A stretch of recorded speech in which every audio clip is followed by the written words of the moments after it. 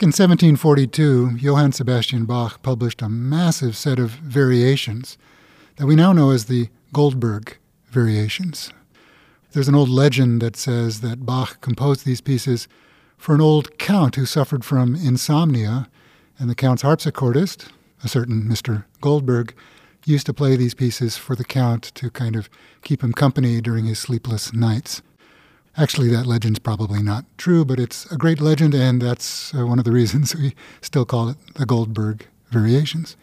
It starts with a theme, a melody at the beginning that is then varied 30 times. Here's the theme.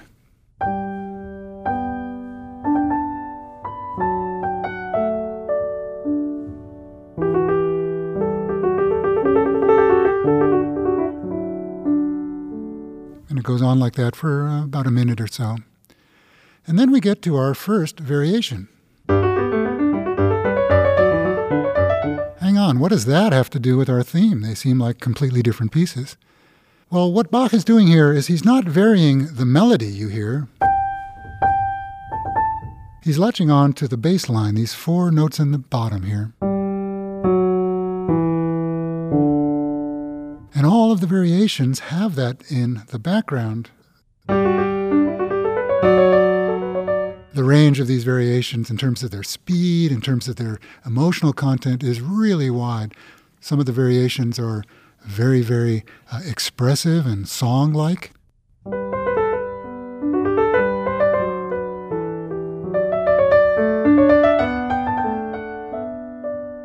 Some of them have a kind of courtly quality, a little French gigue here in the middle. Lots of them are filled with counterpoint, lots and lots of melodies at the same time. And whatever the mood, whatever the speed, whatever the general feeling of this variation, you can rest assured that somewhere in the texture is that melody in the bass. This technique of varying a bass line is called a passacaglia, and that's exactly what the Goldberg variations is, a massive passacaglia with 30 variations over this bass line. One of the variations is actually kind of funny.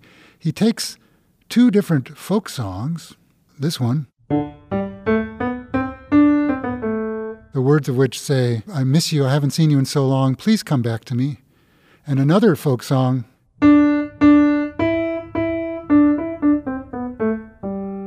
and the words of that folk song say, "Actually, if you hadn't cooked beets and turnips so much, I might still be around."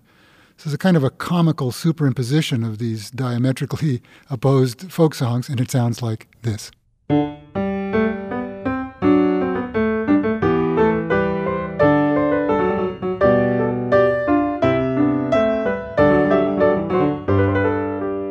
It's funny, you don't think of Bach as having much of a sense of humor, but he actually was a pretty funny guy. After all of these variations, whatever the speed, whatever the mood, they last about an hour to get through. At the very end, the opening theme returns unchanged.